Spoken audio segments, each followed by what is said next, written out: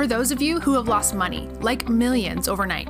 For those of you who are or have been in personal debt. For those of you who have been at rock bottom, ready to give up. Get ready because it's going to get a whole lot worse. And that's a great thing. This is Below Zero to Hero, a brain dump by the Fail Coach, helping entrepreneurs develop a healthy relationship with failure. Look, failure can't be feared. It's the #1 killer of creativity, ideas, dreams, and even entrepreneurs themselves. And its thought will never get in your way again. With the right mindset, failure can be step 1 into a new journey of being a better leader, having better balance, better relationships, and most importantly, success.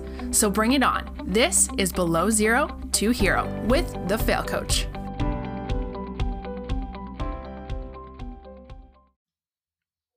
Hello, everybody, and welcome to another podcast interview. Today, we have Lars here with us.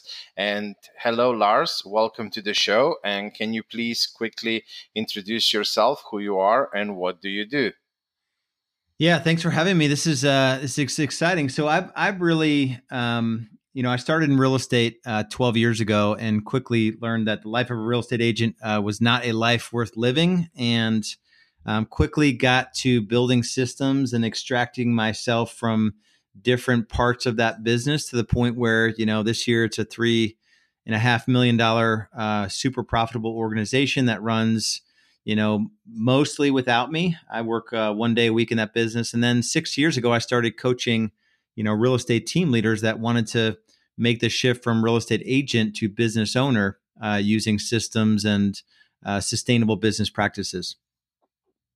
Okay, that sounds pretty interesting. Lars, how did you end up in real estate? What was your background before that, before the 12-year mark? Yeah, so I had a corporate background, which was interesting. I did acquisitions and strategy for an aerospace company. I had an engineering undergrad. I went to Duke to get an executive MBA, and I think it was a combination of I invested in some real estate, and I sort of got my feet wet a little bit to see what the world of residential real estate looks like, and I was just really attracted to it. And I knew that if I can't say that I honestly knew it. Looking back, it's easy to say that I had a plan.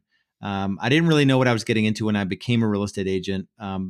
But the opportunity opened up as I got into it and realized that most of the jobs a real estate agent does don't pay a lot of money. And I just kind of broke down the 12 different functions, in a real estate agent's life, and got to work on just building some structures and foundations around those functions. Okay. Well, we won't go too much into the real estate stuff because we want to talk about business. But listeners, if you are interested, I can always call Lars back and do another episode with him, and we can focus that one on more real estate advice, if of course you, Lars, would be up to. But what I'm most interested to hear is you say building businesses where you don't have to be in the business, and with all the hustle, grind stuff that we are hearing all over the internet, most entrepreneurs, they think once you become an entrepreneur, you do that 16 hours a day, 7 days a week, and you were able to break free from that. So tell us more about that. How does that look like? Yeah, I think one of the things I realized so early on, which is applicable to any entrepreneur, is you have to make a decision on the value of your time. And I remember reading a book by Dan Kennedy, and there was a chapter in there on, I don't even remember the name of the chapter, but it took me through an exercise like, how much money do I want to make, and how many hours do I want to work? And it also made the commentary, how much money did you make last year, and how many hours did you work? And, looking at, let's say you want to make $250,000 a year and you're willing to put in 50-hour work weeks, that's 2,500 hours in a year. It's simple math. 250,000 divided by 2,500 hours is $100 an hour. And if you want to make $100 an hour, by definition, my number was $250 an hour. It's 500 divided by 2,000. And by definition, I have to let go of a lot of tasks that I can hire someone to do for less than $50 an hour. And 90% of the tasks a real estate agent does outside of listing appointments, really, are lower level tasks. That you can hire someone to show homes for you. You can hire someone to administer your marketing. You can hire someone, to do all these different parts of a real estate agent if you could master the marketing side of the business. So really, it was the thing I love about business is that we all have the same amount of hours in a week, 168 hours. And what are you going to do with those hours? Where are you going to put your time in your business? If you are a quote unquote entrepreneur and you're not really looking at your time and where you spend it, you're going to lose the game, and if that's assuming you have income goals. I'm assuming that most entrepreneurs have income goals. And if you want to make $1 million, my new number is $1 million, which I've earned before. I didn't do it working only 1,000 hours. So my new number is $1,000 an hour. And I'm still working, 40 hours a week. So I'm still working 2,000 hours. So my wage isn't quite up there, but it was a very simple calculation. And your mindset, I wrote that $250 an hour on like little index cards, and my mindset around everything I touched changed from the moment I did that exercise. Well, I mean, to be honest, most entrepreneurs are really solopreneurs because they try to learn everything. They try to do everything. And I get it. In the beginning, if you don't have enough money to leverage the power of other people and to be able to, employ others or hire VAs and things like that, yes, you do have to do that little sprint and start making some money by doing most of the things by yourself. But as soon as you break free from that circle and you start making at least a little bit more money than you need on a monthly basis, everybody should start hiring help and leveraging the power of other people. When did you start doing that? Yeah, and I think the reason why most entrepreneurs and business owners don't get to the point where they can hire someone is because they're focusing on the wrong things. So they're not focusing on the income producing activities. That's where I was focused on out of the gate. Like I figured out how to generate leads, what to say when I called them back or emailed them, and how to get face-to-face, how to get them to commit to working with me. And then it was February of my first full year in real estate that I hired an assistant. And in real estate, probably like most industries, only 15% of real estate agents even have an administrator. And that administrator, I remember I hired her for 20 hours a week, $14 an hour. For like 1 week, she lasted part-time. She went full-time. I gave her a raise, and I would focus on anything that generated revenue, and she would focus on everything else. And I didn't even really care about anything else except finding the next buyer or seller to work with, getting them in a home. So whatever that is for you, if you're listening to this, what are the one or two things that you must do to generate revenue? And by definition, you could we've got VAs that work for $5 an hour that are extraordinary, that can handle a lot of, the behind the scenes stuff. So for me, it came, February, like before my 12th month in the business was even over. And then probably about a year and a half after that, I hired someone that could show homes and work with buyers because that was taking up my evenings and weekends. And so again, it was just another piece that I could get someone for $30 to $40 an hour to take off, half of my business away from me. And so just thinking through that and just looking for leverage points. And then also, I spent time working on systems to generate leads automatically. So systems work is hard for a lot of entrepreneurs because it requires that we sit still for a little bit of time. And once you're able to do that, you can build a system for generating, opportunities to follow up with people. Then you're not sort of desperate for that next opportunity. So that's another thing that I focused on outside of the administrative support, was building a system that could sort of keep the funnel filled from the top of the funnel. I think that for a lot of entrepreneurs, one of the key things why they don't hire soon is, that they Mr. Perfectionist or Miss Perfectionist in their head, thinking I can do better than anybody else. And that's my next question to you is, when you decided that you want to start hiring people, and not for the smaller tasks, let's say, the person that you hire to show people around and so on, most entrepreneurs would be afraid to outsource that to somebody else, thinking, oh, that person can't do same good job as I can. So how do you approach hiring people? How do you approach doing your due diligence on these people so that you know that you can trust them and give them that responsibility? Yeah, and the first part of your comment is probably worth addressing. It's the mindset that, you're only probably good at, let's say 10 things have to happen really excellent for you to go from where you are today to running a $10 million business. Let's just say there's 10 things.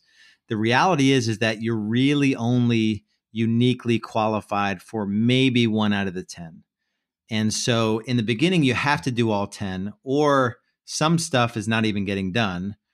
But to realize that your goal is to get to the point where you're only doing the one thing that you're uniquely qualified to do.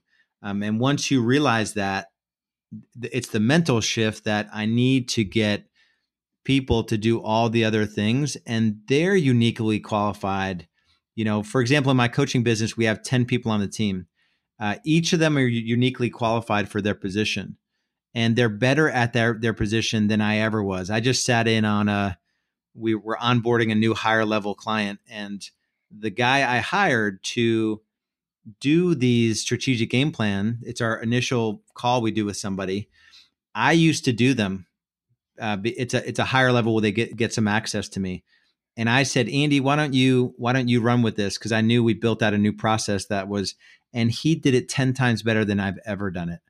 And just the questions he asked and the care that he took, and he didn't make them feel bad about things they didn't have in their business. And I was just blown away. And I'm like, that is awesome. Like he is in his sweet spot. So, and then as far as hiring goes, there's generally 2 types of people, folks that are drivers and folks that are more support type people. Typically, when an entrepreneur is getting started, they need more support type people. There's not as much room in their world for a hard driver type personality, because typically they're the hard driver and we're generally exhausting to be around. It's an administrator that's keeping track of your calendar. They're keeping you out of email. They're handling whatever in your business is administrative. And we use a simple DISC personality profile called the DISC. And then we just validate it. And it also has a driver's part to it, where you can tell what they're motivated by. And that one tool with, some standard interview questions, you generally need to be surrounded by someone who's not like you, who's more support and compliant, S and C in their personality than D and I. We use a company called WizeHire, WIZEHIRE.com.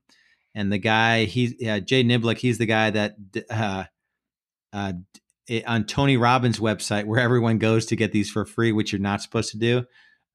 He's the guy that he knows Tony Robbins personally. So, and it's making sure you really know the type of personality that you need. And then, just making sure you have a standard, sort of procedure for asking questions and figuring out, the patterns of the individual, not the potential. As entrepreneurs, I find a lot of times that we tend to, we see potential in others, even if it's never even going to happen. We think that everyone can, rise to the occasion and, The truth is, you need to I look at the know, I know. patterns of somebody and not the And potential. we often Do they have a listen too pattern? much and we don't Yeah. look at their actions, and we get sold on what they tell us instead of looking at what they do. But you mentioned one other interesting thing. You said we just have a new process in place. How key are processes? What do they do for your business? Yeah. So for that example, we used to go into those calls. So this is a high level, 30 more than $30,000 a year program that we sell. I used to go into that call when it was just me. I used to go into the call and I would basically have to come up with magic. Like I would just, I'm good at talking. I can talk about different areas of their business. What we did was we kind of broke it down into 4 areas and kind of 3 points per each area. We built out a matrix, which we show them on the call. It guided our conversation. We rated them in each of the areas, red, yellow, or green. And we just kept the conversation going. And it's just an assessment. And then at the end of the call, we decide on 2 to 3 things to focus on. And now anyone, and I recorded it, not anyone, Andy's super, super gifted. Andy can go in now and run that at a higher level, and he can bring a level of presence to it because he now has the backdrop of, he's not lifting the whole conversation. He's just moving from point to point to point. And so and even before that, we sent out a questionnaire that had questions about each one of those drivers and the points we were going to talk about, where they rated themselves 1 to 5.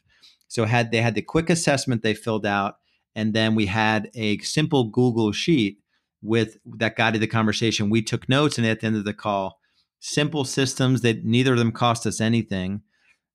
Just the things that are repeated in your business, you need to create a system around. So a well-intentioned person with the right personality profile it's can almost run that like system that turning you your company into a McDonald's restaurant, isn't it?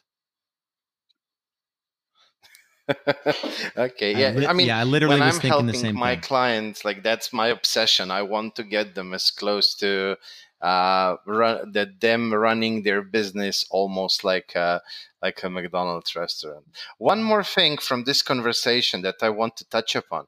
So you found Andy. Andy is doing an amazing job. Now, how do you keep Andy?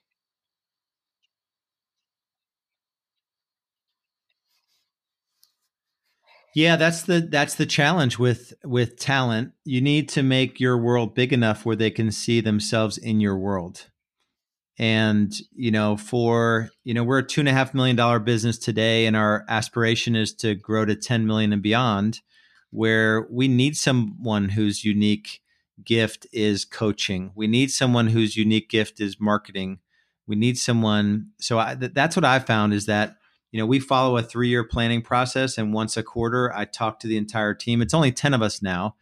A key part of leadership is to be able to come up with a vision and to make sure everyone understands that vision and they buy into it and they see themselves in that vision. Like what would be available to me when this business achieves the vision? When it's a $10 million business, what's possible for me?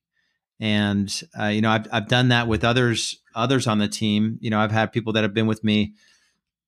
I had a conversation with somebody who's almost 10 years with me in a prior business, and she went from my real estate team to this business. She just took on a really big position with the team. And, it's because she knows that the future is big for this business, and she's connected to the mission of serving our clients and changing their lives. I was more wondering, grounding it for the value to our audience as well. I mean, do you use any, incentives? Do you use any, shares to pass on to your employees? Do they have any programs that they go through? Do you offer them training, or what's the driver for them, so that they aren't even thinking about changing their business? Like, what's the motivator? If you can share a few possible motivators so that our audience can take that into an account.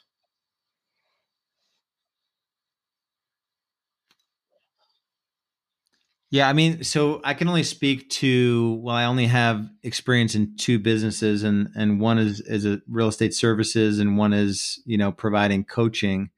Um, we find that the folks that stick around, yeah, money's definitely part of it.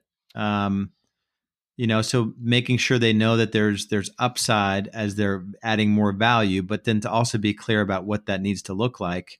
I haven't done anything, with ownership or anything like that. I don't know that that's the ultimate motivator for folks. We, in both businesses, we do a really good job of tying it to the story of the person we're serving. So we share, like in our coaching business, the real stories of transformation around around someone that we helped in their business, and it helped them show up as a better father, save a marriage, lose 50 pounds, and I think that is kind of what binds that business together. And same thing on the real estate side. We every week at a meeting, we share and helping a client that was deeply impacted by what we do.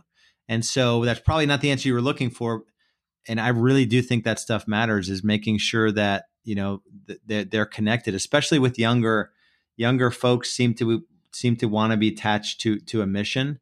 Not to generalize millennials, but they tend to want to be part of something that is serving a bigger Okay. a bigger Okay. I mission, mean, yeah, I was and to just know that their wondering, work if you have matters. any concrete advice, about, I don't know, options or something like that that our audience can take away.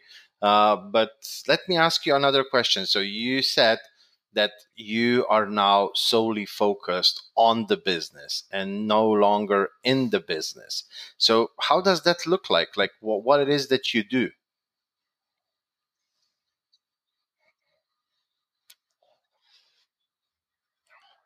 Yeah, so at this point, my unique abilities are, well, they're not there aren't that many in the real estate company. So in that business, I basically just I kind of look over the numbers and make sure we're tracking to our annual, So do you have quarterly, like a weekly goals CEO in there different that leading and lagging is managing indicators. the whole company as well, and And you're just basically the owner who oversees the numbers on, I don't know, weekly, monthly, quarterly basis?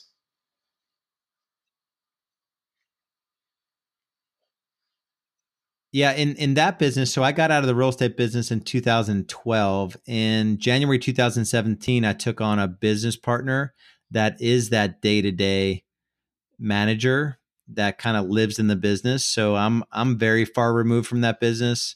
From the coaching business, I've identified the three things that make the front stage work, and it's content, it's training, one to many training, and I'm doing some sales now, which are really profitable for us.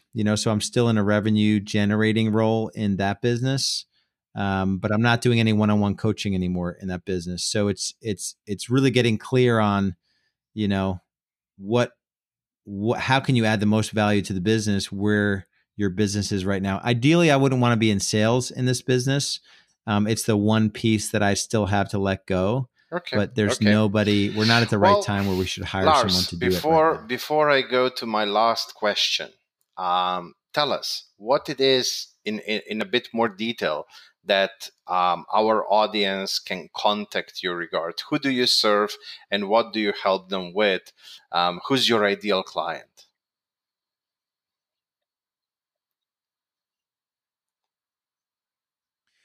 Yeah, so we serve real estate team leaders. So anyone that was a real estate agent, they're now bringing leverage around them, and maybe you don't quite know how to do it. That's our sweet spot. We do really, really well right in there, and that's kind of a small segment of the real estate industry. And the only thing we have to sell is a conversation, a 45-minute conversation with me personally about potential fit, what's working, what's not working. And it's just to go to realestatebschool.com. The B stands for business. It's business coaching to the real estate industry. So realestatebschool.com. There's just book in a business growth strategy session. And if you're a top producing agent and you want to build a team, or you have a So team and you're you just haven't serving, set the thing up like, the right way and it's not your as audience profitable is from the as it should US, be. am I right?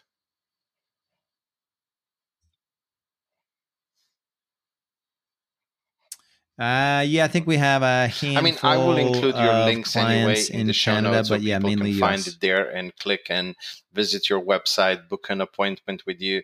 And now for my last question. I mean, you've already provided a lot of value so far. So I would love to ask you, um, what's the one thing that our audience should take away from this interview? Like, what's the one thing that you would like to share with them that can help them grow and scale their business?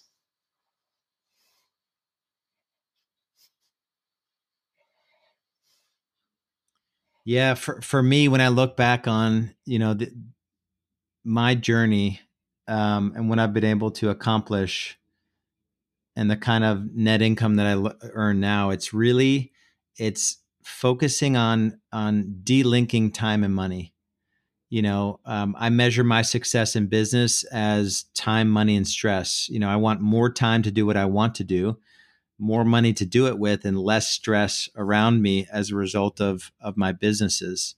And deciding that this year I'm gonna work hard to only do activities that are worth $100 an hour. It sounds so simple, and it is the reason that I earned, you know, over $500 an hour last year, and I'm moving toward 1,000. I will get to $1,000 an hour. I will get to $5,000 an hour. And when you're in the trenches, and if you only made 100 grand and you're working 3,000 hours a year, your time is worth $33 an hour. And it's a joke. You're not even an entrepreneur. You're not even a business owner, because if you stopped, you'd go out of business. And so it's just making those choices and then doing whatever you have to do through VAs or through, bartering with somebody locally that can help you, with administrative stuff, just getting out of the low level stuff, and then eliminating crap from your life that, is a waste of time. You know, mind numbing consumption of social media, TV, news of any kind, and just watch who you're hanging out with and what's influencing what's getting in your brain. That's the best advice that I have, and take a stand on your worth, because if you don't take a stand, Okay, people are going to decide what you're that worth, sounds pretty and that's much not true entrepreneurism. how every entrepreneur should approach their entrepreneurial journey. Yeah.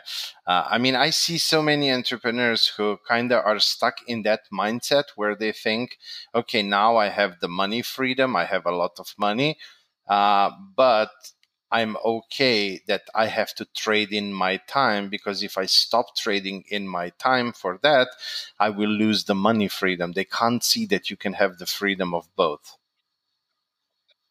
Um, do you have a favorite mentor or a Yep, that's right. favorite, influencer that perhaps you follow?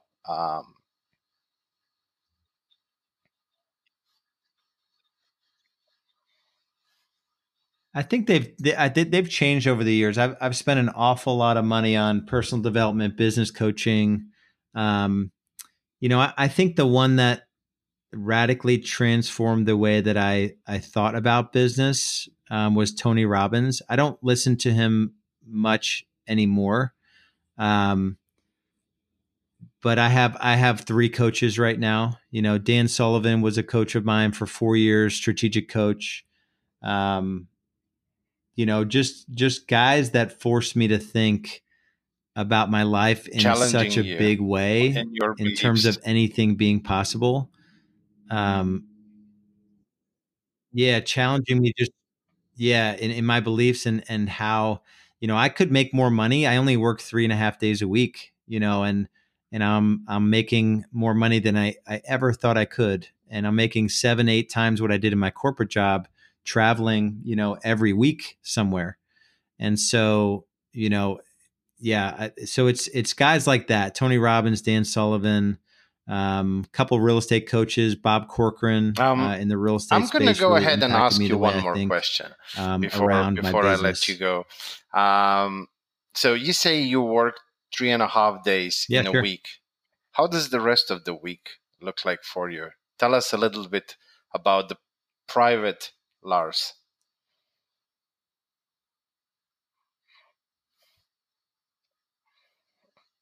Yeah, so I've got a 9-year-old and an 11-year-old. So really helping them grow up, um, to be adults that contribute to society rather than take away from it. I've got a wife of 13 years this year that I spend time with.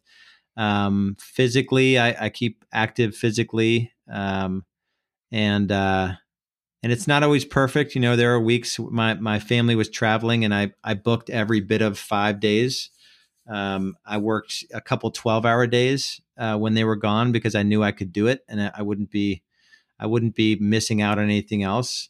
I'm also I've got a men's group. I believe in God and Jesus, and so Any that's an active particular part of my hobbies? life. We're in a church, um, those sorts of things. So, I mean, hobbies. That's where I fall down in a miserable way. Um, I always say like my kids are my hobbies and business is my hobby. I run about an hour a day where I consider that to almost be a little bit of a hobby because I'm out with my thoughts and it really decompresses me. But I can't sit I down and agree. like I basket agree. weave That's or the anything most like boring that. I thing. I don't mean, golf. I I could, was that's golfing just a for a waste of few time. Take years five because of hours a away from friend of my family. mine, and I don't Yeah, know. That's just not for me. I yeah, prefer playing squash or something like that, which is high intensity. But walking around the woods and trying to find my yeah. balls, what that was just not my cup of tea. Well, Lars, it was a pleasure having you as a Yeah, I guest agree with on you. my podcast. I really appreciate you for sharing all this knowledge with us, with our audience. And yeah, thank you for that. Take care. Bye bye. Awesome. Thanks, Mihai. This has been great. All right, bye.